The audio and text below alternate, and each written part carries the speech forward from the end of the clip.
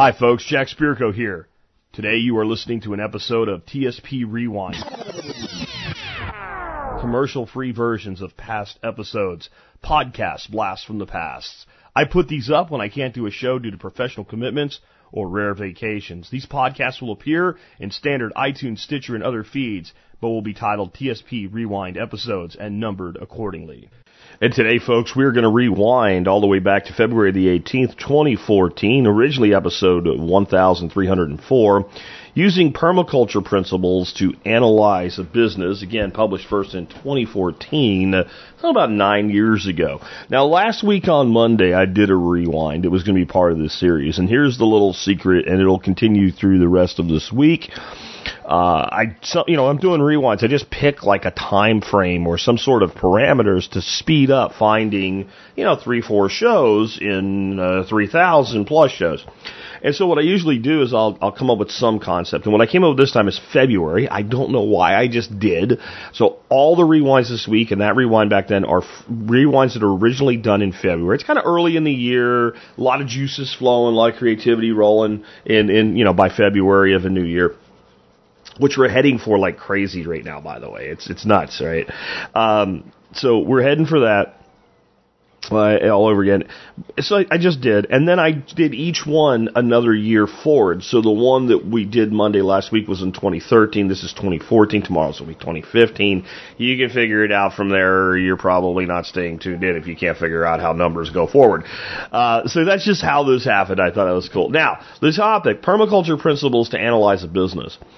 I am amazed at how few permaculture teachers, and I mean really good ones, do not broaden the concept of permaculture beyond agriculture and, let's say, sustainable living in a house, right? Like, permaculture does the most in the agricultural space in that it's about growing food and taking care of animals and having interconnected systems like that.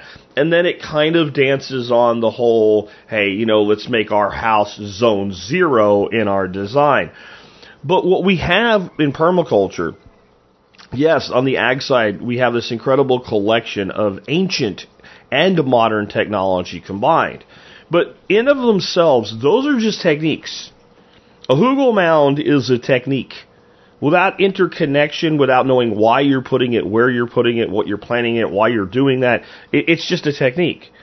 People say, well, I want to do permaculture, but I like raised beds, for instance. Well, what makes you think you can't do permaculture with raised beds? Because they saw a video of some guy with a backyard food forest, and that became permaculture for them. All permaculture is a design science based on ethics that uses system thinking to build systems that are self-replicating and provide human needs. Okay? The most important things there, though, to really hit on, that without these two concepts, permaculture is nothing really, other than different people doing different things. It's design science coupled with systems thinking. So I'm going to be scientific about my design, but I'm going to analyze the system as a whole. And I'm going to think, about the concept of the purpose of the system is what it does.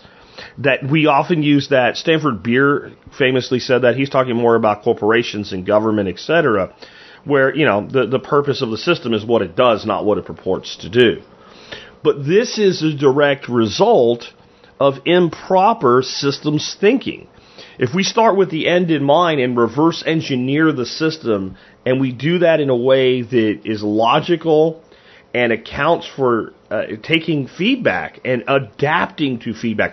When we think we're going to do a thing, right, one of the principles of permaculture is observe and accept feedback. So we put this system in and we're totally sure of what we're doing, and it doesn't work. Well, if we're following permaculture principles, we stop. We observe, and we say, okay, it's not doing what we wanted it to do, so clearly we've designed a system that's doing what it's supposed to do. We just did it wrong. And so we have to identify the point in the system where the flaw originates and make the adaptation there and observe what happened, kind of like running computer code, right? You have a program you've written as a coder, it's not working, you kind of look for the bugs, and when you find a bug as far back in the code lines as you can, and you fix it, then you look at it going forward and say, where's the next problem? And you keep fine-tuning it, and if you're a programmer, you kind of don't have a choice about this because the damn thing either works or it doesn't. When you're in government, right, or your major corporations or whatever, you can get away with all kinds of screwing up, right? As long as you got somebody to bail you out, right? But if you're a small business, the government's not going to bail you out. We all know that, right? So when we take something like systems thinking and design science, we can apply that to a business. We can apply that to a lifestyle. We can apply that to anything. And I've always felt that the world of permaculture does not do enough to sell its methodology beyond growing food. Because it goes well beyond growing food. You want to know sustainable housing? Talk to people that are really good at permaculture. But you want to know how to run a business that takes care of its employees, but runs in a profitable manner, right?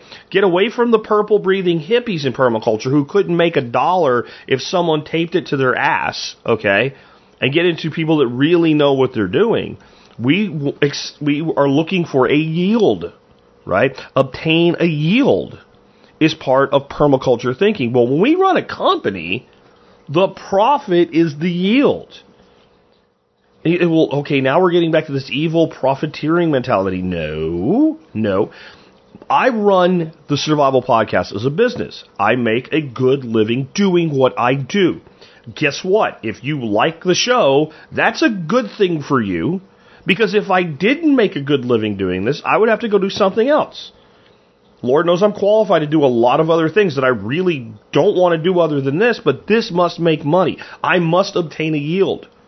And I'm doing this as a solopreneur. Pretty much I have myself and my wife and my dogs to rely on what I do, and my grandkids too a bit, right? But if I wasn't here, my kids, my son and my daughter-in-law, they'd get by and figure out what to do, right? I really have to obtain a yield to provide for myself, my wife, and my dogs. But if I don't obtain that, then I'm going to go obtain it some other way. Now, if I'm running a larger business like I did in my past, if I don't obtain a yield, all those people lose their jobs. All those people lose their jobs. I don't think people know how big some of the things that Neil and I were doing at the time the show started really were. So one of our companies that we held within a holding corporation was a company called Data Workforce. We had any given time 1,200 to 1,400 contractors all around the world working for us and a core of about 30 permanent employees. And if that company failed to obtain a yield for any significant time, all of those people are no longer working. And all of our clients that we were sending those contracts to do work for, they have a problem too. They now have to find somebody else to manage and pay and fund those contractors. And contractors are a funny lot. Like if they get stuck, like that was one of our major things. They must be paid. Both their wage and any kind of per diem or any kind of whatever we said we would do, it must be done. We ran our payroll on Thursdays. That way if there was a problem, there was another day before a weekend. Okay? That's what we did Thursdays instead of Fridays like everybody else. Because if those people for 1 second feel that you don't have their back, and they're sitting in the Philippines, and they're supposed to be, and I'm just thinking of one person now, it was in the Philippines, but he was actually a Greek. He was from Greece. He was a specific kind of engineer they needed at this site, right? What do you think he's going to do if we don't pay him? He's going to go home. So this is basic common sense that we have got to make the effort that we put into something have a profit come out the other end. That profit can be in dollars. In a garden, it's in food. In a community, it's in relationships. And we've done whole shows on the 8 forms of capital before, which is also a permaculture principle. But understand that this is so ingrained. When you develop a method of systems thinking, right, and design science, then if it is what it claims to be, you should be able to apply it in other niches, and it should work. It might require some adaptation for it to work. Permaculture does.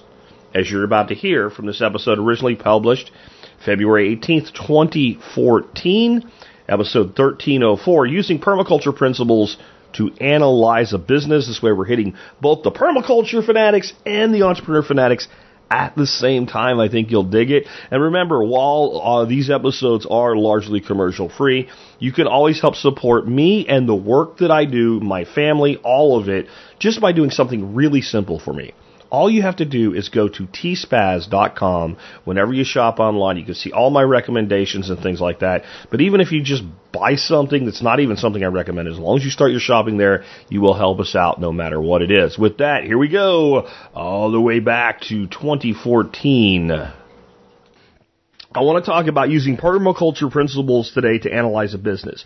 And I know that this might not sound survival-y, but again, frankly, one of the biggest common disasters is actually some sort of personal financial failure. I mean, I want you to think about it this way. If you're in a two-income family, both of you work, how would you feel today if your spouse came home, sat you down and said, honey, we have to talk. This is serious. I lost my job. Oh, and they terminated me for cause, so I don't even get any unemployment now. I don't agree with what they did, but it's pretty lock, stock, and barrel against me, and I can't get anything now. And I don't know that I can find a job, and you guys look together and realize it's going to be very hard for that person to find a job. Half the income, or a significant portion of the income from your family is now gone.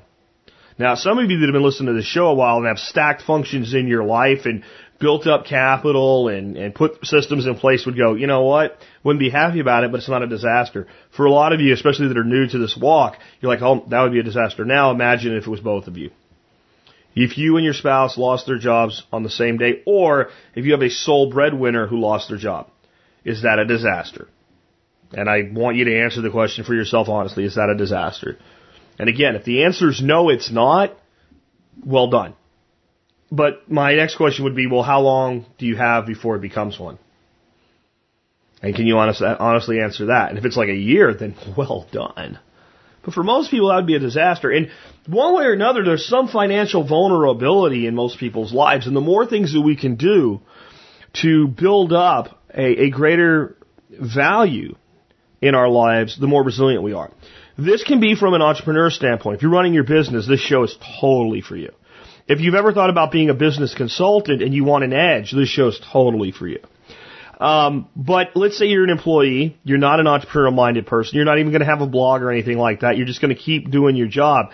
This show's for you too, because if you utilize the principles, now I'm not suggesting you charge into the boardroom and start spouting all this stuff off, but if you utilize these principles and see the problems in your company and gently begin to make changes based on them with the way you act, it's very possible you'll become an integral part of your company and be highly valued and either move up or at least be the last guy they want to let go of. Because I'm going to change the way you think about business today, no matter what part you're into it. And again, I want you to understand that I am talking about Permaculture Today, which is we usually talk about how to put swales in the ground and growing trees and producing food without chemicals and all. And that's a huge part of what permaculture is. But permaculture is really a design science. I am not talking about building a permaculture business as in a consultancy on permaculture. I am not talking about building a permaculture business like a business that is a nursery that produces plants and sells them to the public that are highly resilient permaculture developed plant lines. No. It could be, but I'm not. And I'm not going to talk about that at all in this today to make sure there's no confusion. I'm telling you, if you have a company that makes software, if you have a company that's in social media, that sells used tires, that's a reseller, that builds guns, that builds skis, I don't care what it is. If you're a reseller of telecommunications technologies, if you're a provider of telecommunications technology, it does not matter. There'll be certain tweaks to make it fit the analysis model, but it'll pretty much fit no matter what you're doing. And I do want to say again, I think the right person that is a good consultant already could take this and form an edge with it and really build a huge consulting practice. And I'm not getting in anybody's way that wants to do it. I'll just say it that way. Though I do like being cited as the source of things, as most people that create them do. What I want to start out with, though, is something I'm only going to go so deep into because I have a whole series on it. It's the 8 forms of capital in permaculture. And this was actually developed by a guy named Ethan Rowland. And Ethan is a very interesting guy. He's done a lot of work with apple guilds and spent a lot of time in Kazakhstan, where every apple tree comes from. And in all of this stuff, he decided that we needed to, with permaculture itself, right? We needed to change the way we looked at things as far as what we value. So in permaculture, we value the land and we value the people, care of earth, care of people, and we value taking the production that comes from doing those things well and reinvesting it as the third ethic back into it. So as my company grows and develops, okay, and it produces what we call a profit, I take some of that profit and I distribute it amongst my employees and ownership, but I also take a significant portion of it and I reinvest it back into the company. And if I'm running an ethical company, I'm not harming anyone or anything. So that can actually be part of my marketing as a company. We care for our people and our customers and our suppliers. We have mutual respect for all people. And we are good stewards of our planet. We do not harm our ecosystems. And that doesn't mean that every single thing that a person does is based on solar energy. Because some solar things just are cars with longer tailpipes is a way to look at it. What it means is we're not doing things that are specifically harmful to the environment. If there's a particular chemical that always produces a waste product that has to be dealt with, and we can spend a little bit more money to use a chemical that's benign, that's what we're going to do. That type of thing. Again, this is not farming. This is not, we meet, organic standards or biodynamic standards. This is, are we hurt? Because you know what? Let me put it to you this way. When a business is doing something that's actually harmful to the environment or harmful to people, whether it's their employees, their suppliers, or their customers, they damn well know they're doing it. Let me just put it that way. Okay? You don't need to start analyzing. This is not the analyzation point. This is the cut and dry, straight up, are you an asshole question. Are you an asshole to your people? Are you an asshole to the people you buy from? Are you an asshole to the people you sell to? Or are you an asshole to your planet? And if the answer to any of those is yes, I probably can't help you with this approach. Because my entire approach to optimizing your business through this is based on the fact that those three things are important to you. The people that you interact with at all levels are important to you. You don't want to be a jerk to anybody. You will do it when you have to for the benefit of others. So so it's a non-aggression principle. I'm not going to be a jerk to you, but if you're damaging my entire company and I need to put you down in some way or another so that you don't harm all these other people, well, you've chosen your own avenue. That's karma. All right? And I'm not going to do things that blatantly are harmful to the planet, and I'm not going to take every single thing this business produces and extract it and expect that it's going to be sustainable. And if a person can't get through that, find a new client. Or fix yourself if you're the client for yourself. All right? So with that in mind, then we look at these forms of capital. So if we're going to say that there's a profit in a business and there's a buildup of value in a business, we have to look at the capital. Now listen, when you look at capital from an accounting standpoint, it's not what I'm talking about today. There's a place where you compartmentalize, and when you're dealing with the IRS, for instance, and you present a balance sheet, what makes something capital versus an asset is really, really important to those guys, and you can get into trouble for basically calling something what it isn't and depreciating it as an expense. So this is not a CPA level discussion today. Okay? What I'm talking about with capital is anything held within the business that has and increases in value, has value or increases in value. And my question for is it capital is, can I convert it to another form of capital? Can I switch it? Right? So if I have social capital, which we'll talk about in a second, can I use that to raise financial capital? And the answer is I absolutely can. Or can I exchange it for another form of capital? Right? So if I can either use it and leverage it to build another capital source, or if I can trade it. So if I have financial capital, I can purchase something like material capital with it, right? And as long as it does that, for the sake of what we're talking about today, it's business capital. It's value in the business. That's what I mean. So the forms of capital. One, intellectual capital. Intellectual capital is the knowledge in the business. It's the knowledge asset. The vast majority of the global education system is today focused on impairing intellectual capital. Not necessarily they're doing a good job of it, but in our business, we can look at intellectual capital in a variety of ways. The knowledge we possess, if we are in the business. The IPR, or the intellectual property rights of the business. So if the business has created certain brands or certain systems, functionality that are protected under an intellectual property, there's a capital source of the business there. The knowledge of your employees, or your partners, or your contractors, or your suppliers, and also the knowledge possessed by your customers. This business that I run, Survival Podcast, is benefiting greatly, not just from my knowledge and the knowledge of my sponsors who are like suppliers, and the knowledge of the people who I've contracted with to do work for me, and the knowledge of our guests and our members of our panels, but from the totality of the knowledge of the community. There's a significant value in intellectual capital on the TSP forum, which is almost 100% developed by you guys, not me. I put it in place, you built it. So there's a huge value of IPR in the Survival Podcast forum. I call it a PhD on prepping that's available for free. And that value, even though I don't sell it, you can't buy a forum. You can't buy a board on the forum. You can't buy your status on our forum. You can't, it all has to do with, being a community member. But that value of my business is huge to you and to other members of this community who then partake in other things the business does because that exists. So it's capital. The next one is spiritual capital. And this is where people think when you say spiritual capital, you must be talking about religion. And not really. This is what type of karma the business creates in the marketplace.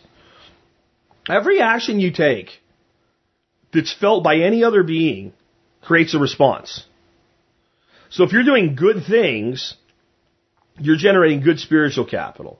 If you're doing bad things, you're generating bad spiritual capital. Can the business live after the death of the owner? And if it wasn't for things like the IPR with TSP, the answer with my business, since it's one man, sort of, which we'll talk about later, is no. But with that, it can. Is the business being evangelized? A hallmark of spirituality and religion is that people that partake in it go out and tell others. In Christianity, they call it the good news, right? So if you have a spiritual business, it's being evangelized. Your customers are selling it for you. Your suppliers are selling it for you. Your partners are selling it for you. Your employees are selling it for you. If you have employees and they go home and they go to a party and somebody says, "What do you do and who do you work for?" and they're not actually excited to tell people about it, you're doing it wrong. You haven't created spiritual capital in your business, which is related to some other forms of capital as well. Is the business alive? Does it have a soul? Is there an intangible quality to your name, your business, and your brand? If you have that, you've got spiritual capital. And the question is how much and how do you encourage more? The next form is social capital. This is the concept of goodwill, right? So social capital is, what does it matter that you have the name of your business anyway? When I started TSP, for instance, the Survival Podcast had very little social capital. And the name Jack Spirko had social capital in some business sectors, but not in podcasting and not in survivalism. It was pretty much a zero balance of capital. Today, with 90,000 people listening to the show, with people that we've helped, people that we've gotten behind, with all of the good things we've done, with over 5.5 years of me constantly meeting my commitments to you, and when I screw up saying, "I'm sorry I messed up," not "I'm sorry you were offended," right? But I'm sorry I screwed up. I've built a lot of social capital. So when you look at a business, you need to look at what social capital does this business have?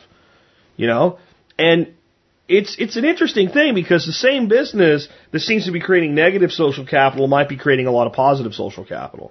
There's people I piss off. I have very little social capital with them. But it's because I'm true to what I do that I have social capital with the people I do have it with.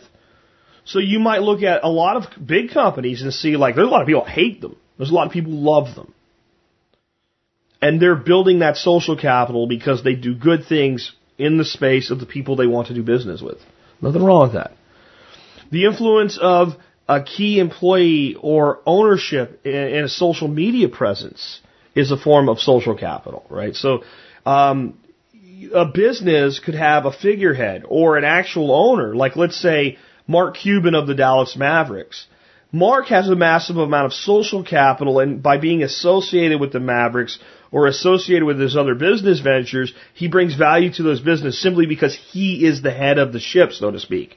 So if somebody said to you, what do you think the chances are of this ship making it from France to Florida, especially before GPSs and everything, let's say in the 1600s, then you'd say, well, I don't know, 50-50. But if I said the person on that ship is Captain Joe Blow Jimmy John, and Joe Blow Jimmy John had actually built the trust of his men up and was known as someone who'd actually made the journey many times already, you'd say, well, the odds are very good that he's going to make it. Because he has imparted his social capital to that ship. So you would be far more likely to invest in the journey of that ship knowing that the captain was proven because he has social capital. So that's another form of capital we need to be building in a business. The next one is material capital. Material capital we think of as stuff. The things that a business actually owns. The material assets of a business. But we also have to think about the non-physical products of a business. A system, a software, procedure, protocol. These are all material capital. If I have a system in my business that I use to, let's say, train my salespeople, and that system is unique to my company, and that training knowledge is in my company as intellectual capital, the knowledge of utilizing it exists as intellectual capital, but the system itself exists as material capital. I could take the system and take it elsewhere and let a management team develop the intellectual knowledge of how to use it, and then they would have it too. So it's transportable. So it's a form of material capital, even though it's not physical. And material capital is the one that we understand the least because of what I said earlier. Material capital in a business is subject to depreciation expenses, right? Because it's usually not categorized as capital. It's usually categorized as an asset. So if I go out and buy a building, to me, it's very much a material capital thing when I'm thinking about the true value of the business. When I'm thinking like an accountant, a bean counter, well, I have a depreciation expense on that building. So every year that building becomes worth less and less and less and less, so I can take a deduction off the income tax of the company and keep more of the company's profit to play the government's bullshit game. But if we took the government away, and when we're making actual decisions about our business, other than the bottom line numbers of how much operating income we're going to have to work with, we should just say their definition of capital and my definition of capital are different. Just don't do it on the balance sheet or you're going to go to jail, right? Or get your company shut down or something like that, right? But when it comes down to actually that building, to me, that building is capital to me. And if I'm improving that building, its value's going up. And if I'm putting processes and systems around that building, its capital's going up. So that's what I call a capital litmus test again. Financial capital is the easy one. It's our money. It's silver, gold, and cash. Right? So financial capital, I'm not going to go into because I think people understand it very well. The next one is living capital. Living capital is when you create true security for the ownership and the employees. It would be something like making use of your real property beyond the building. So if we actually had a small facility on a fairly decent-sized piece of land, a couple acres, we could put in a garden that produced food for our employees. And it would also increase the value of the underlying value of the business. But we're also looking at diversification of the holdings of the business. Is the business fully vested in just one thing, like a monocrop in agriculture? Or does it have a diverse holdings? And a diverse holdings is a type of living capital. It's creating goodwill. It's creating a living business. A lot of these capitals overlap. And it's gray as to where one switches to the other. In fact, I'd say in some cases, one thing represents both forms of capital. Two different forms of capital. So, living capital. Cultural capital in a business is what makes that business valuable to its employees, to its shareholders, to its customers, to its suppliers, that is greater than its assets liabilities and capital on a balance sheet. What makes me want to deal with this company? Because it's just, to my view, cool. What makes an employee choose a job with this company versus a competitor if both people basically offer the employee the same conventional opportunities? Salary and benefits are almost completely equivalent. Guy lives 50 miles or, 20 miles away from both companies. Same drive, same schedule. What makes a guy just say, you know what, this company's just a better company to work at, period? That's not definable with a metric. So, a company that's doing a really good job of this now is Amazon. Amazon.com is doing a real good job of its cultural capital and making people want to work for Amazon. Not just because it pays well, but because they're doing a good job of this cultural capital buildup. The community and communities directly attached to a business are part of its cultural capital. A business with a really significant social media following, that's social capital, but the community itself that's inside that social network is part of the company's culture. The person that's thinking about doing business with them will view the type of people associated with the business as a part of the business itself. Okay? And the internal culture of the business. How well do people know each other? When I worked for Sage Telecom, on the wall throughout the entire place were these shadow boxes, big boxes. And in there were things like people's high school football trophies, military pictures, pictures of their kids, pictures of their parents, awards they had won, special moments. And I saw that right away when I went there to consider working for this company. And right in the middle of walking through with one of the people I was going to be working with, I said, I've got to, because they were just like, this is where this is and this is where this is. And I'm like, I just have to stop you a second. I have to ask you, what are those? What is the significance? And he said, well, after you've been here a year, if you want to, we give you one of these boxes. You bring in all the things you want put into it, and then we send it off to a place that will professionally arrange it for you, and they put it on the wall. And it stays here as a symbol that you're part of this company, and so that other people can understand who you are and who they're working with. And we make this investment in a person after a year of service. And then it stays here until that person chooses to leave, and when they leave, they take it with them. And I said, that is one of the most amazing things I've ever seen. And this individual told me that the plan I walked in the door with, plus the fact that I was the only person that had ever walked in that business that actually saw that and pointed it out, was why I got the job. Where my point was, if you guys really wanted to leverage this cultural capital, you should have been pointing that out to everybody that walked in there. This is who we are. Because what it showed me is the company was employing people who were so comfortable with each other, even on the edges of between, let's say, management and general workforce and mid-management and upper management. They were willing to bare their souls to each other and show the most important things in their lives.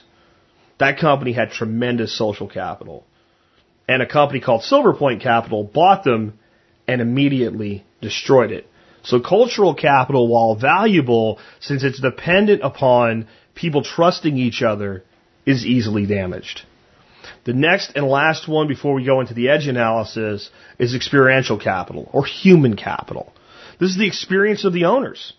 Again, it's the captain of the ship. If he has the experience, it's not just his social capital now experience, right? So it's like he's well known as someone that can do this. That's social capital. He's got the proven track record to back up the reputation. That's experience. Because that's actually what, when the ship hits a storm, keeps the ship afloat and gets it to its end. The social capital creates the belief so people will invest. The experience gets it done. Right? The experience of the employees, partners, contractors, the experience of the customer base. If you have really experienced customers in your sector, not just, people that are just buying something because it's cool, but people are buying a software product and they've used a lot of software products and they've chosen your product, but they're going, well, if it did this, this, and this, it'd be really awesome. Now, if one person says that, everybody always wants something. But if you have an experienced customer base and you're getting uniform feedback from all of them, That's part of your experiential capital. The experience of the industry itself. All of these things matter. So, I actually spent more time on those 8 forms than I had planned for today's show, but the reality is I have about a 15-minute show on each one of them available at 5 Minutes with Jack. It's at jacksperger.com. There's a link in today's show notes. So every single one, so it would be 2 hours and 30 minutes if you listen to the whole thing, just on these forms of capital. But I had to cover them today at this Mile High View so that you can understand that if you're not looking at the totality of a business's value, when you go into an edge analysis, as I call it, then you don't really understand why the edge is important. So let's start talking about, let's start with, for people that are new to permaculture, what is an edge? And why does it matter? Edges in nature are where all productivity is at its greatest. Okay? If you want to find the most productive part of an ecosystem, find where the forest and the field meet in an edge. You can walk through the field pretty easily. You can walk through the forest usually pretty easily. When you get to the point where the field and the forest mesh, unless somebody's cut a trail for you in advance, you have to fight your way in that transition because it's where the greatest abundance is. If you watch a person in a boat that's fishing, if they know what the hell they're doing, you don't usually see them sitting out in the middle of a lake with the line over the side of the boat.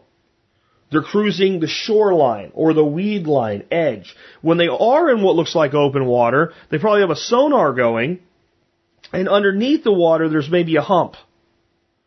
And that hump maybe attracts, through the flow of water, there's a cloud of plankton.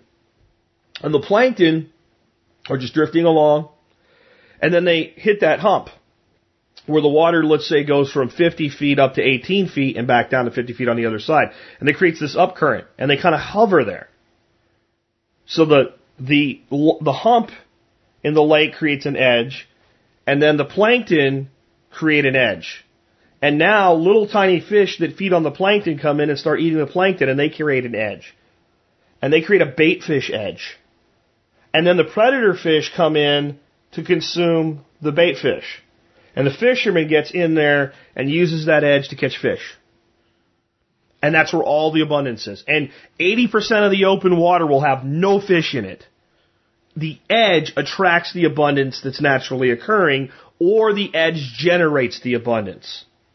Got it? And it's constant. Because the other thing that we understand with permaculture is patterns. Once we see a pattern and we start looking for the pattern to repeat, we'll start to find it in many, many things. We can look at a Fibonacci sequence and see that's how a tree branches in mimicking of the Fibonacci sequence, or actually is the Fibonacci sequence. And so then we see that, or we see something like a spiral pattern, and we start to notice that certain things have spirals. And they all have certain commonalities that can be harnessed using that pattern. Or concentric circles like the rings of a tree. And then you start to look at a business and the business's organization, and you can see spirals and you can see concentric circles in a business, not just a pyramid. Not just a management chain. But you see interconnectivities in those patterns. But what we're always looking for in every pattern is the pattern's edge. And the edge in business is best defined as where one activity bisects another activity, where two different things collide. Where are the touches in a business? If we know where the touches in a business are, we know how to analyze the business, and we know how to identify the problems. What consultants do, primarily, now this is good consultants. What do shitty consultants? Let's start. What does a shitty consultant do? A shitty consultant shows up, asks all the employees and management in a business a bunch of bullshit questions, and then gives the management information they already knew and already had, and formulates it in a way that makes them feel like they got some for value and gives them a bill. And that is the majority of consulting in America today. Selling a business information it already had, repackaged and delivered back that they're probably not going to act on. But what good consultants do is identify problems and identify the solutions to said problems, okay? That's one thing they do.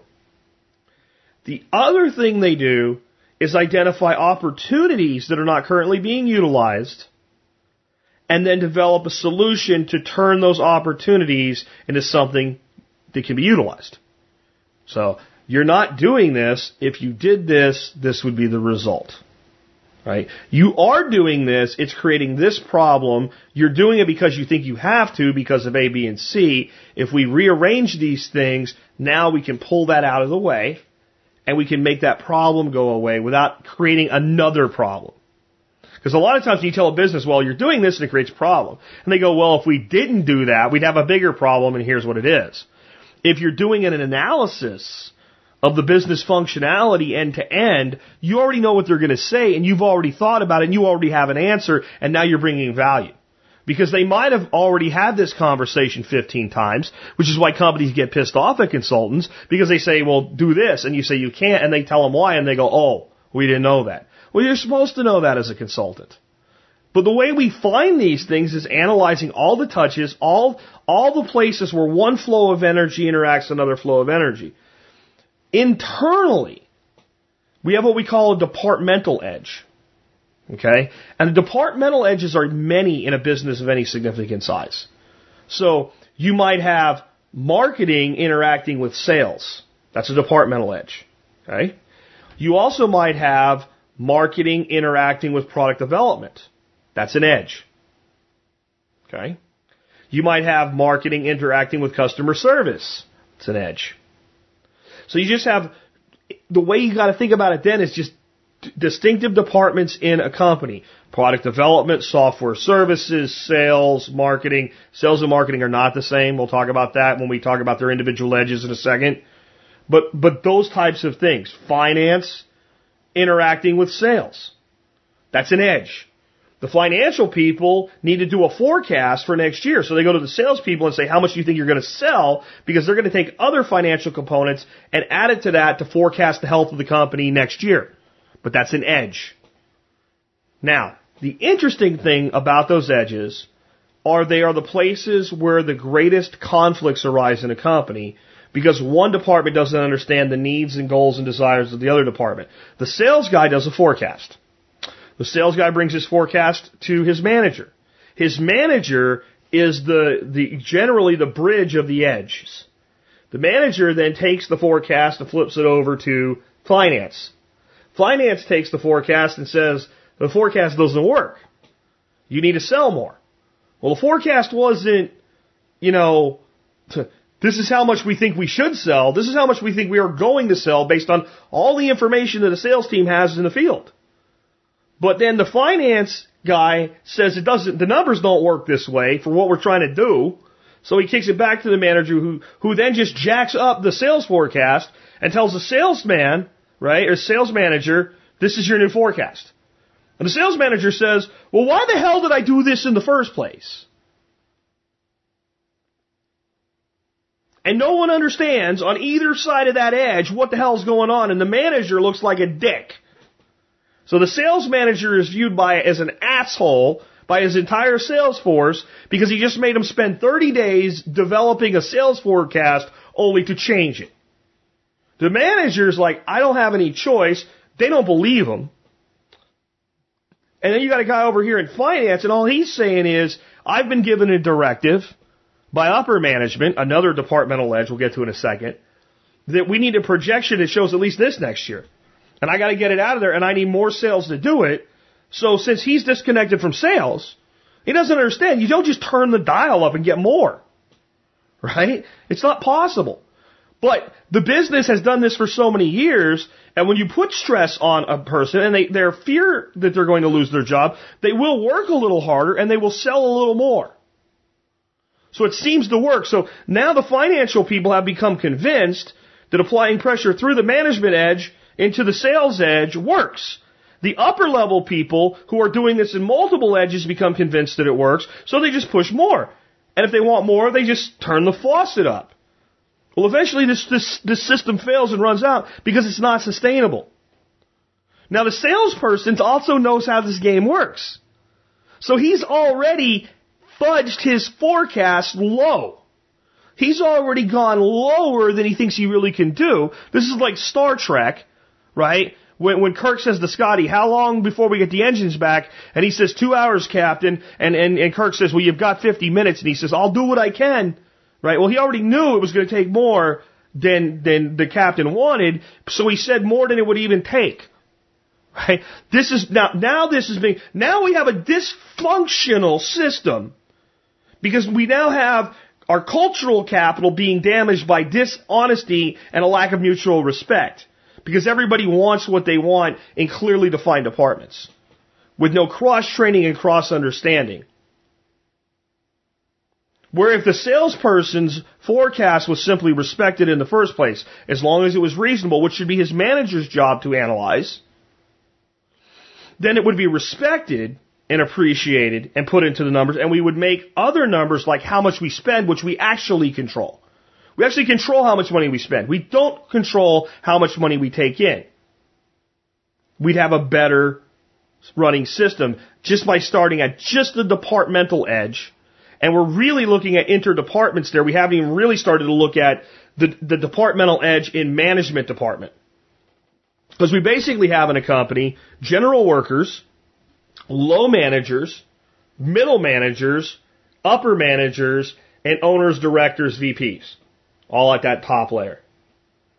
And those interactions are all edges. And generally, if you want more productivity, as long as the edges are well designed, increase your edge. Where what we've done in corporate America is we've decreased our edge. So the VP layer only interacts with upper management. So it's a short edge. And upper management only interacts with middle management, so it's a short edge.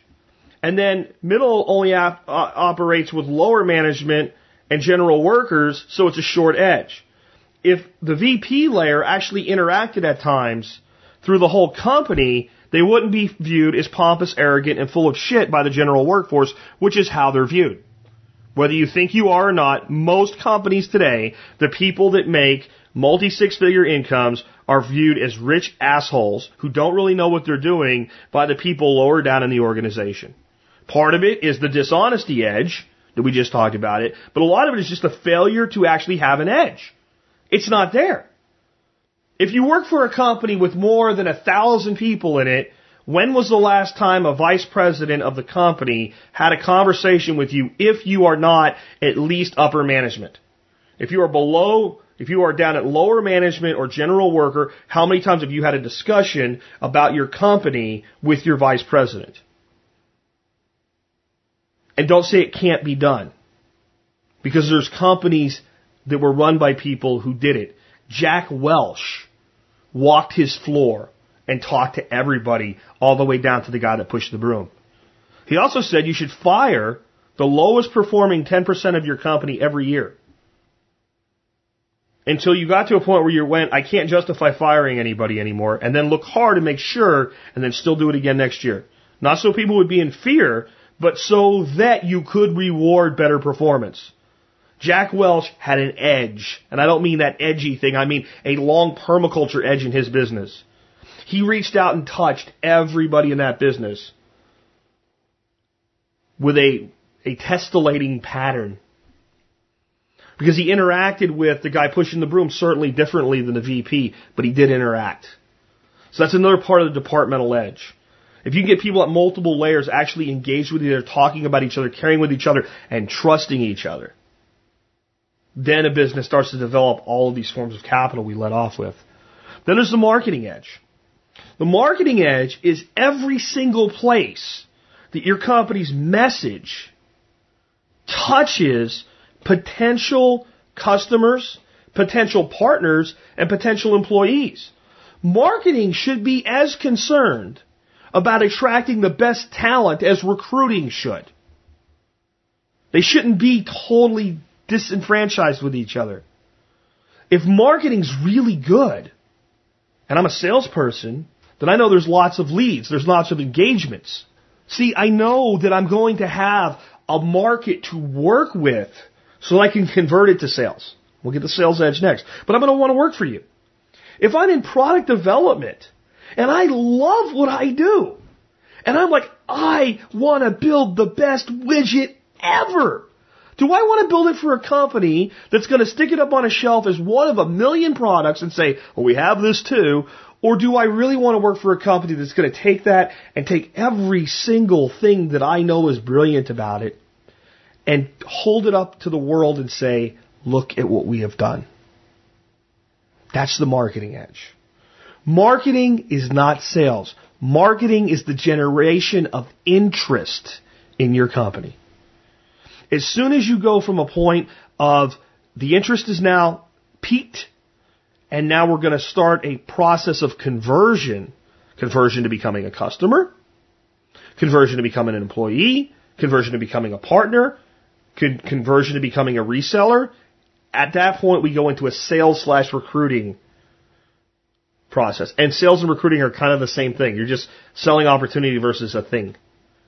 Right? So that's where that edge intersects and departs, and that's where it changes. But the marketing edge, instead of looking at, well, is our logo cool?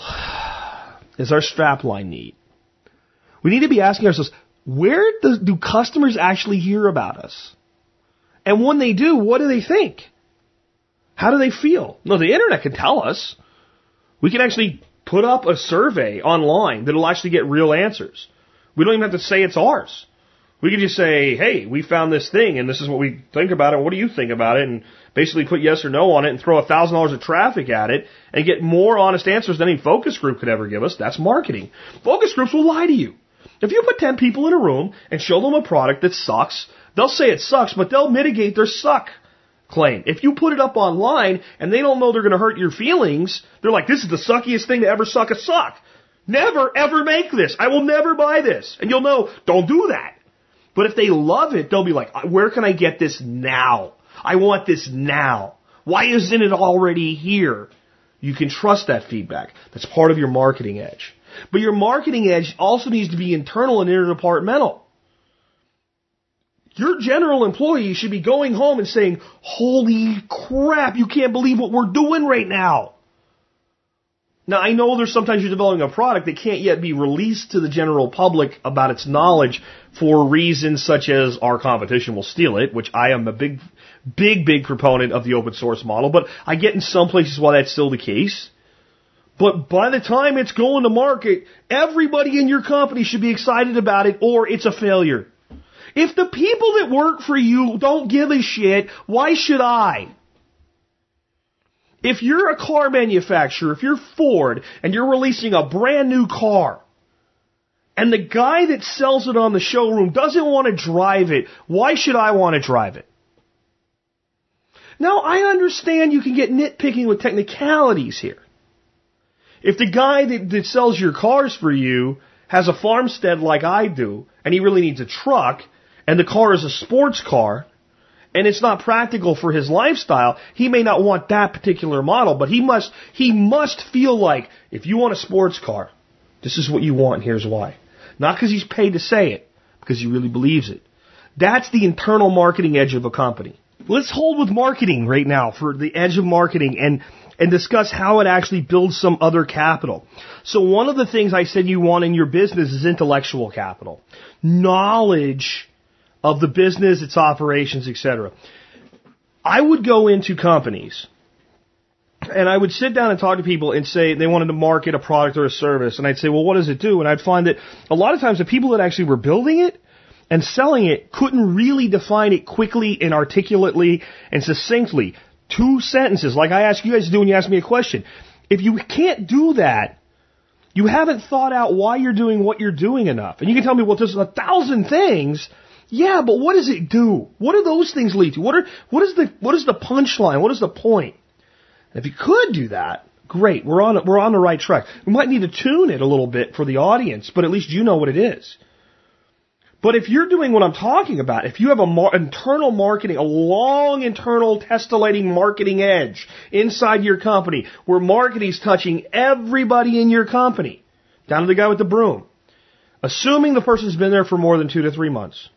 If I walk in to your reception area. And there's a lady sitting behind the desk, and she goes, "Hi, how are you? What is your name?" I'm Jack Spirko. And she goes, "Oh, yes, Mr. Wilson is ready to see you in about 5 minutes. I should be able to sit down and say, what's your name?" And she says, "No, Donna." I don't know, I'm making up a name. And if I say, "Donna, what do you guys do here?" Donna should be able to tell me. And not in completely generic terms either. And if I say, "Well, I'm here to talk to Mr. Reynolds," or whoever's name I made up there, about Project X. What do you know about Project X? If Donna goes, "I don't really know," I've got a problem. It doesn't mean the company won't be successful, but it's not optimized. And that internal marketing edge is not optimized. Donna should know what Project X is and why anyone should care, unless it's top secret, right? As long as it is going out to the general public at this point, it's a developed, fully realized baby that's about to be birthed into the market, or it's already being sold. If Donna doesn't know what it is, I've got a problem. Now, if Donna works for JCPenney's and it's one product on page 39 of a catalog, that's different. That's totally different. Maybe. If it's that big a deal that I've come in to consult on it, it may not be any different at all. Maybe that's something everybody in the company should know about, at least at that office where they're doing that project. That's the internal marketing edge. And when you have marketing's about education. So if you want intellectual capital, you need informed people who are educated about things. So you need a long internal marketing edge. Most companies only focus on external marketing. They focus very little on internal marketing. And because they have a shitty departmental edge, when they try to do internal marketing, everybody in the company just goes, "That's those assholes in marketing that don't know what they're doing." See? Sales edge. The sales edge is everywhere that some part of your company, be it human or mechanical or technology, takes the interested and converts them to the engaged. You should write that down. If you're really into this, sales is everywhere that any component of your company, be it mechanical, technological, or human, transforms the interested into the engaged. That is one of the most powerful things in the world. It's why the sales force is the infantry of a business.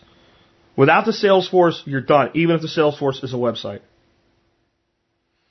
The marketing has piqued the interest, and now the customer is saying, "Tell me more. I want to do business with you. How do I buy? How do I become your supplier? How do I apply for a job? How do I get your product? Where can I find your product if you don't sell it directly?" And the sales tools must kick in. And the salesman has to take that interest, matchmake, and make sure the match is right if you're doing it ethically. I'm not going to sell you a course on how to become an NBA basketball player if you are 4'3" tall and have no arms. Unless you just want to know. Unless you're very clear about what you're doing, I'm not going to sell you that product. Not right for you. Being a little ridiculous to make a point, though. You can be in sales. You can be very, very good at what you do. You can be a master of that sales edge externally. And you can be 100% ethical. You can care for people. You can never write a contract with a customer that should not be doing business with you, and you should not. It may hurt your quota this month. It will not hurt your quota over a multi-year period. It will grow it. You don't take business as bad business. It's not good for you. It's not good for your company. And the reason people do it is because of the dishonest managerial departmental edge that we talked about at the beginning. So we have to eliminate that so that it doesn't happen.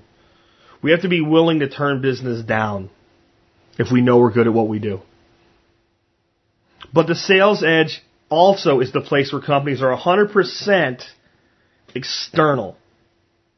The salespeople are out in the field, far away from, the cooks and the supply sergeants and everybody that's in the rear, and they just support them and then make sure you kill enough of the enemy and we'll all be good. Totally wrong. The most informed knowledge that you have in a business about your product and your business and what you're doing for the market, that can explain it in layman's terms, that can make people give a shit, is the sales force. Because the guy that buys the next great cell phone, with very few exceptions, doesn't care specifically about exactly how the processor is wired in and what processor it is and who made it and whatever. He just wants to know that the phone works really good. But he wants to know a little bit about the technology so he believes that it works really good. The guy that knows that's a salesman. The sales edge and the marketing edges should be lined up with each other and moving throughout your whole company. The marketing team should be educating your internal company as to what you're doing and why it's awesome. And your sales team should be educating the internal parts of your company as to why it matters to them, why they should be excited. This is a company that could exist, but right now probably doesn't. A company that functions this way. Instead of everybody compartmentalized off into the little world, having all of these edges interlocking with each other. And an understanding that this is something special. What is the cultural capital in a company like I'm describing right now? If that company existed, and if you're the kind of person that wants to be an employee, right now, at this point, I'm only halfway through the edge analysis, do you want to work there? If you want to own and run and manage a company, do you want to own and run and manage a company like this? Then why is nobody doing it? It's not because it doesn't work. I've seen every single thing I'm describing work in pieces and parts. I've just never seen it holistically assembled. The next is product creation edge. So this is your engineers, your developers, your manufacturers, your idea guys. It's not always a physical product or even an intellectual product like a software service either. If you had an advertising agency, even though it's marketing in the end, when a client came to you and said, here's our new product, it's an awesome cell phone, it does all of these things, build us a marketing campaign for it. We want to do national television advertising for this product. Then the team that develops that campaign is product creation. Even though it doesn't seem like a product. It seems like the product is the phone. But the phone is being sold to the end customer. And the phone is being sold by AT&T. You're Madison Avenue Marketing. You're selling to AT&T. This is the campaign for you. You're developing the product for them, not for me, the guy that buys the phone. You better be thinking about me. Do you see the subtle difference there? That's product creation. Inside AT&T, well, AT&T doesn't develop their own phone. Let's say it's an iPhone. Inside Apple, the people that actually does not build the phone, that actually create the design of the phone, and then build the phone. That's all product creation. So their customers, AT&T, we want you to really push our phone. Their customers also, me at the end of the chain buying the phone, because eventually I'm the end consumer. Those are all edges. Apple actually does a really good job of intersecting with my edge, even though there's a carrier in between. If there's something wrong with my service, I go to AT&T. If there's something wrong with my phone, Apple's not like, well, it's AT&T's problem. They will help me. They might charge me, but they will help me. That's an understanding of edge. But the product creation edge internally is what I'm really talking about here. I just want you to understand the totality first. Internally, while that product's being developed, unless it's super secret squirrel stuff, all those other edges, the sales edge, the marketing edge, the departmental edge, should be engaged. They should be getting feedback. I'll tell you what's maddening for a salesperson. We've got a new product. Really, when's it coming out? Next week. Okay, what's it do? It does this, this, and this. Really? Does it do this? No. Does it do that? No. Okay, none of my customers want this. Well, how do you know? Because I have a frickin' sales edge in the external part of the company where I talk to them and nobody's asking for this. Well, we want you to make them want this. Well, they don't need this. They don't need this. Well, you can make them want it. Yeah, but they don't need this. I'm an ethical salesperson. I sell my clients what they need.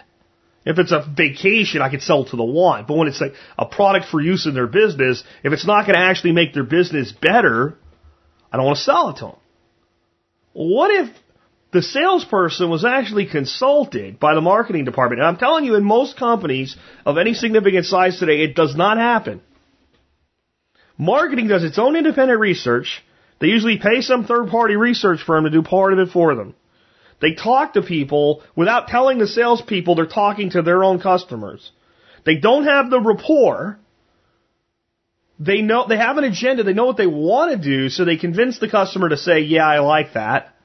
They get an impartial. They get not impartial. They get a partial, an infected response, a biased response from the market that meets their agenda. They develop the product, and then they hand it off to marketing and sales. If you're talking to the salespeople can say, "Listen, here's what I'll do. I'll contact our 20 biggest customers today. I'll talk to them about what their biggest needs are, and I'll find out what they'd like us to develop for them next. Then I'll tell you what that is. And then you take that information and you also touch our customer to refine it, because you're better at that. I mean, you have more time to do that than me, because that's your job. And then I'll look at what you came up with. We'll close the loop together. We'll make sure the customer really wants this and they're going to commit to buying it, and then we'll build it for them." And that can be done in 2 weeks. Not the delivery, but the plan. That's what we're building. And no one does it. Because the product creation edge is viewed as not touching the rest of the company. You just make it, put it in a box, and ship it out the door. And in a mature company, you get away with that, but if you want to develop something new, you don't. In my business, product creation is what I'm doing right now, talking to this mic. I'm creating today's product. Now, how did I get that? I'm a one-man operation. Here's the truth. There's no such thing as a one-man company. In my instance, I have an intern that helps a little bit here and there, and I have a wife. But in the beginning, it was just me. It still wasn't. Because you are part of the company.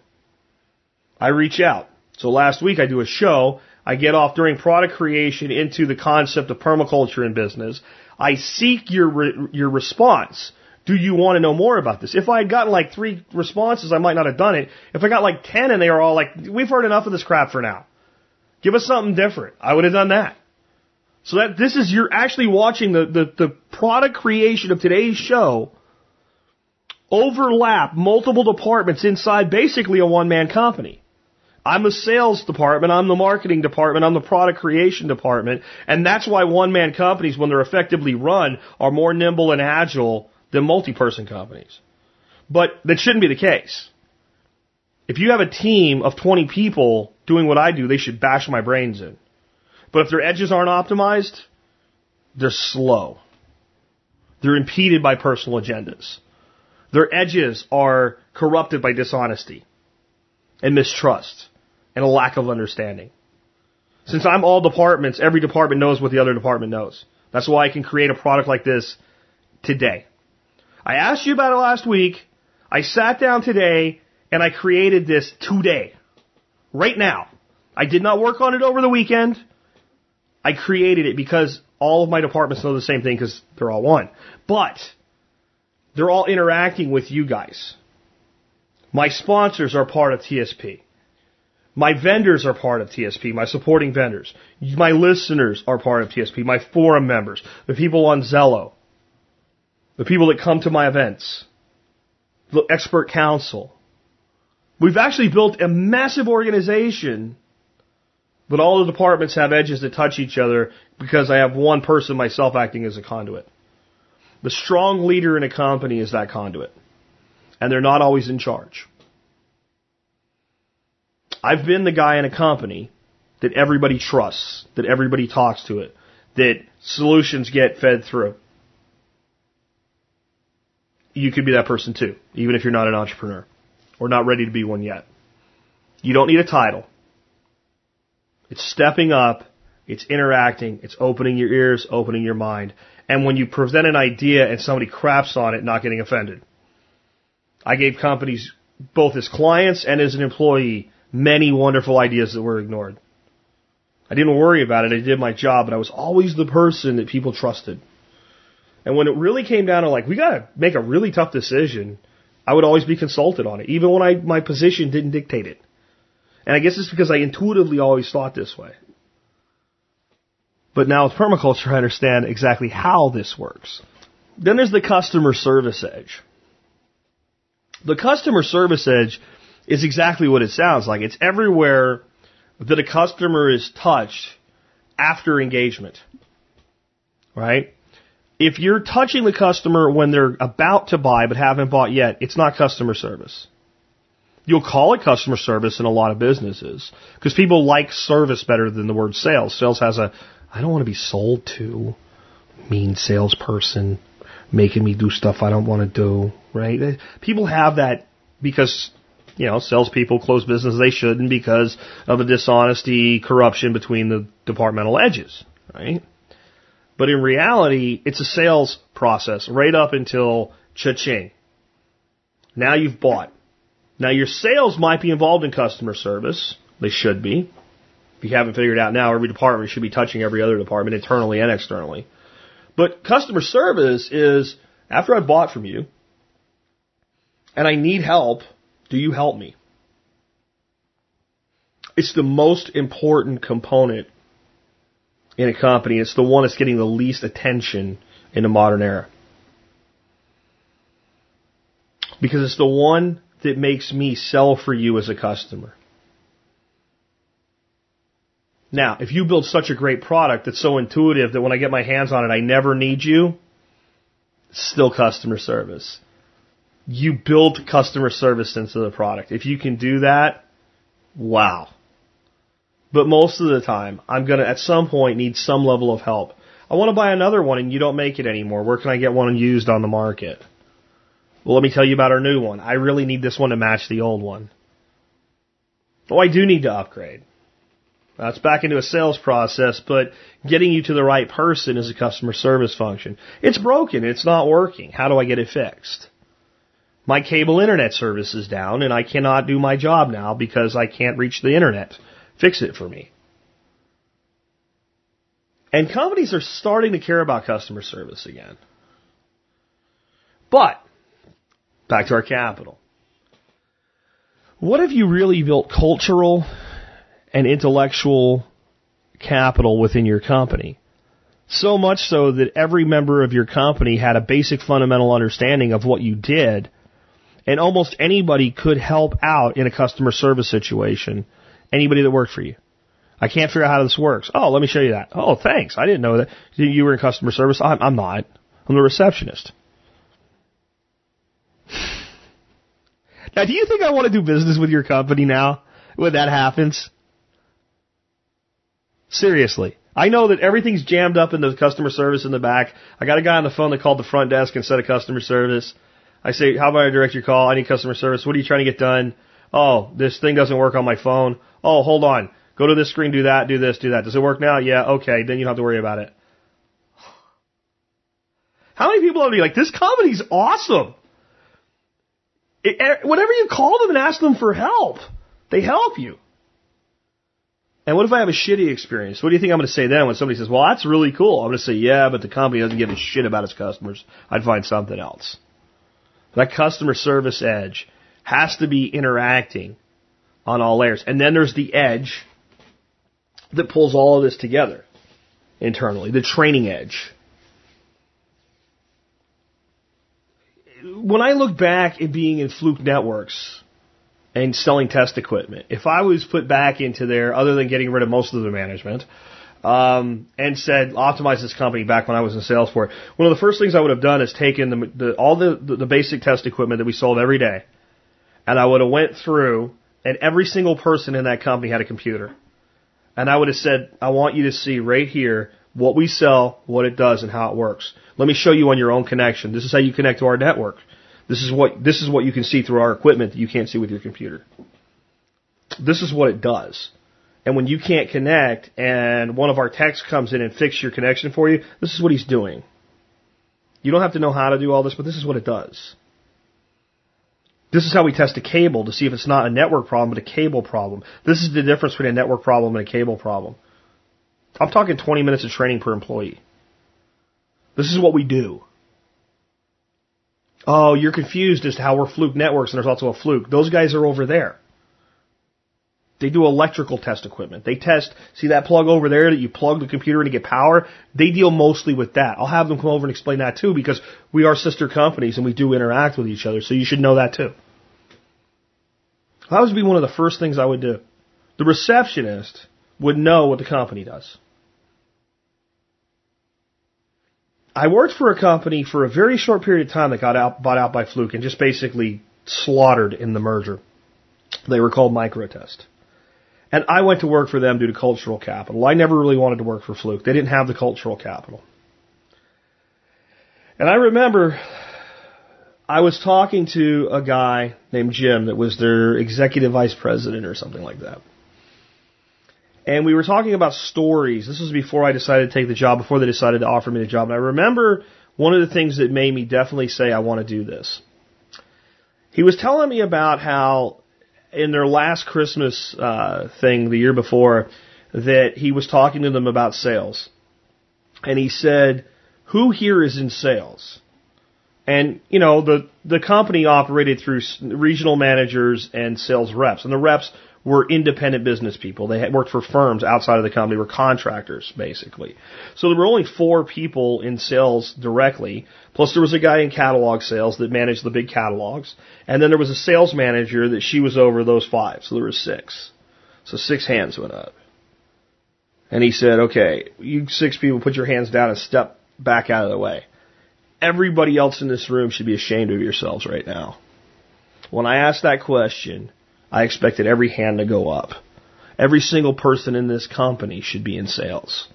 And we're going to fix that this year. That was it. I was hooked. Then I met like my inside salesperson, you know, that was going to handle inside sales for me. And basically, she was a person that was so motivated. If she was any more motivated, she'd be knocking people over. I wanted to work for that company. Because they created a training edge.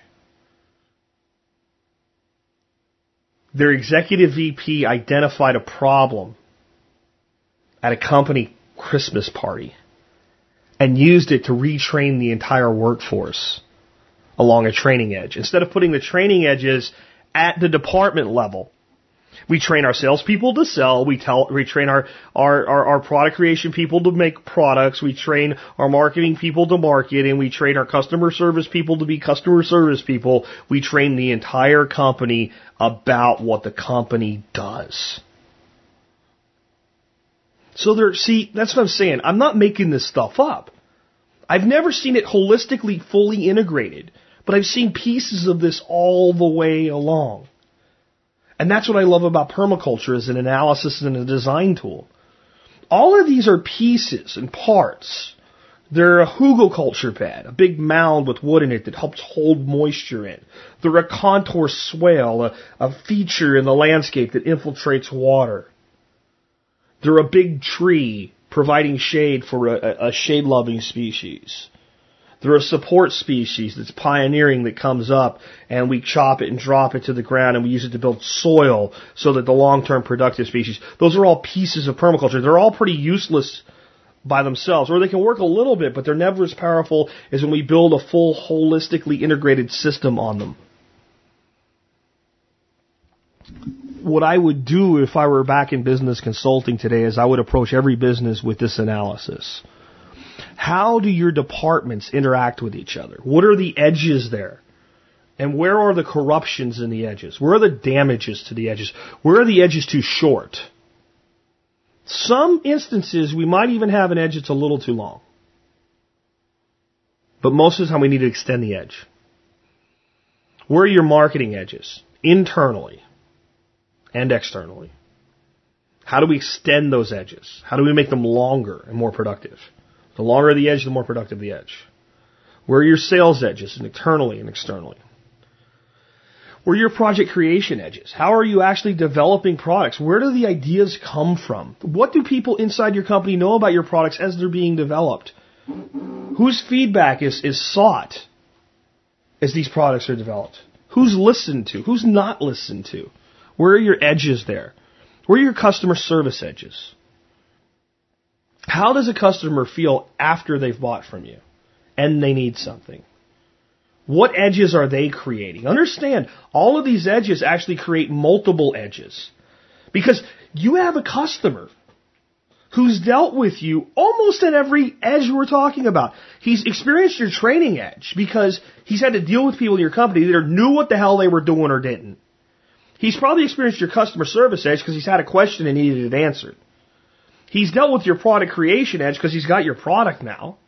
He's dealt with your sales edge because at some point he made the decision to acquire it. He's dealt with your marketing edge because somehow he found out about you in the first place. And he's dealt with your departmental edge because it interacts with every single edge I just mentioned. And now he's out there with your product creating his own edge. Everywhere he goes and talks about it, he's creating an edge.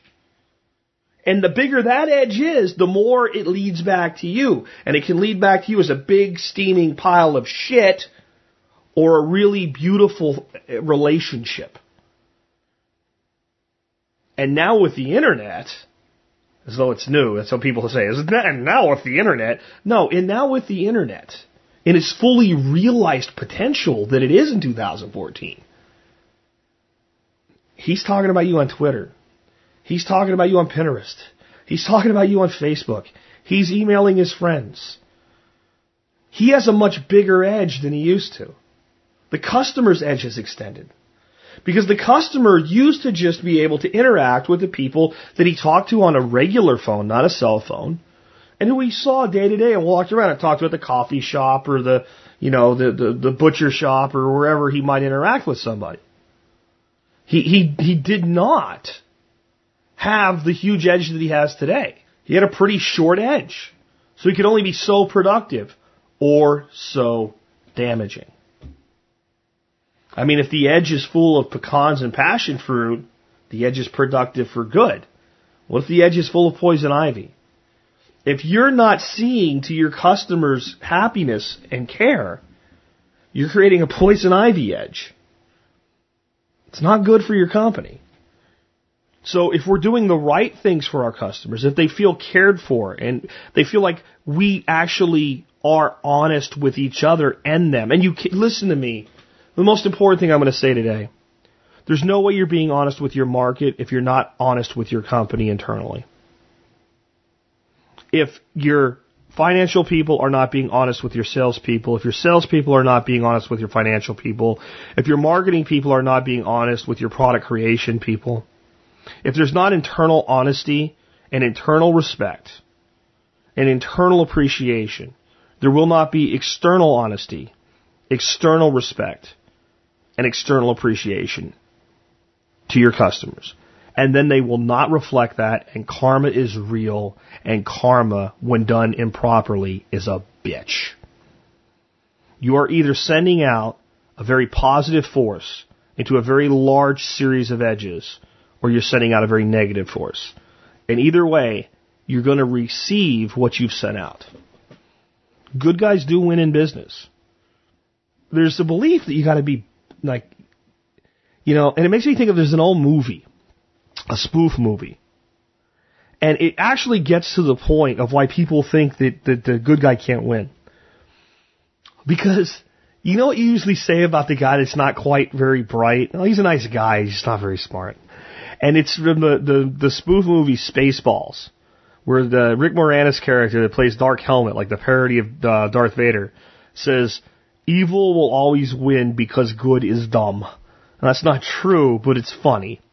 And the truth is, a lot of times when people they say, well, that guy was a nice guy and that's why he lost in business. No, he wasn't very smart about the way he operated in business. You can be tough and you can be nice. You can be a very nice guy, but you also have to be tough. And you also have to look at it this way. The nice guy that they talk about that way is the guy that, you needed to fire 3 people and you wouldn't do it because you were too nice. And then you ended up 6 months later firing everybody. Where if you had fired the 3 people, you could have continued to employ the other 20-odd people, built the company back up, and maybe eventually even hired those 3 people back. If they were worthy of being hired back in the first place, there was a reason you selected those 3 to let go. It's not because you're not nice. It's because you're not being smart. But this is the way I would handle business today. An edge analysis. And there's more edges than this. This is, again, I created this product for you this morning when I got out of bed. I said, I'm going to do this. I walked my geese and I created this for you. If I were to sit down and spend a week on this, I would probably come up with about 15 to 20 edges in a business. And I'd probably do a diagram of how all the edges intersect with each other. And then I would consolidate that and refine it further. I don't know if I'm going to do that or not. I'm not in that business anymore. I like to float things and let other people take them. But this is actually the way that any business can optimize itself. And the truth is, while a consultant might come in and do this, a company with enough integrity and internal honesty to sit down and go through this process on their own, develop the internal training edge, develop the internal marketing edge, develop the internal sales edge, to start focusing on more than just the intellectual and financial and material capital, to also focus on the human capital, the cultural capital, the living capital, the social capital, and the spiritual capital of a company, can dramatically improve what they do. I don't care what business they're in. Within reason. If you sell black and white TVs today, you've got a problem. But other than that, this to me is the way to manage a business. This to me is the way to be a better employee in a business. And honestly, we can manage any organization with this. We could manage a church with this. We could manage a town with this. Towns have marketing departments. Towns have sales departments. Towns have intellectual and cultural and material and social capital. But it's up to us whether we want to do it or not. And if you take what I've given you today, even if you're not a business-minded person, since patterns repeat, I bet you can figure out how you can manage your farmstead or your homestead or your backyard urban permaculture garden with these same techniques. And with that, this has been Jack Spirko with another edition of the Survival Podcast, helping you figure out how to live that better life if times get tough, or even if they don't.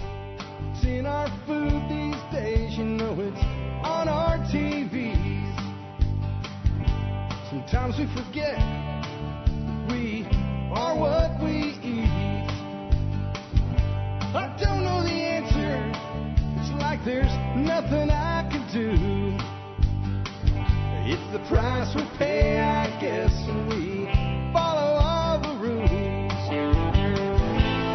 There's a better way to do this. Let me show you a better way. You don't have to be another face in the crowd. Don't have to live the way they tell you to. Make your own way, others will follow.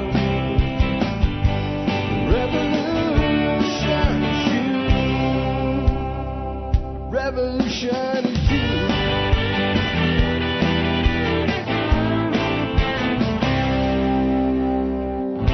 Someday we'll realize our children just can't pay. 'Cause nobody up there cares. They're living for today.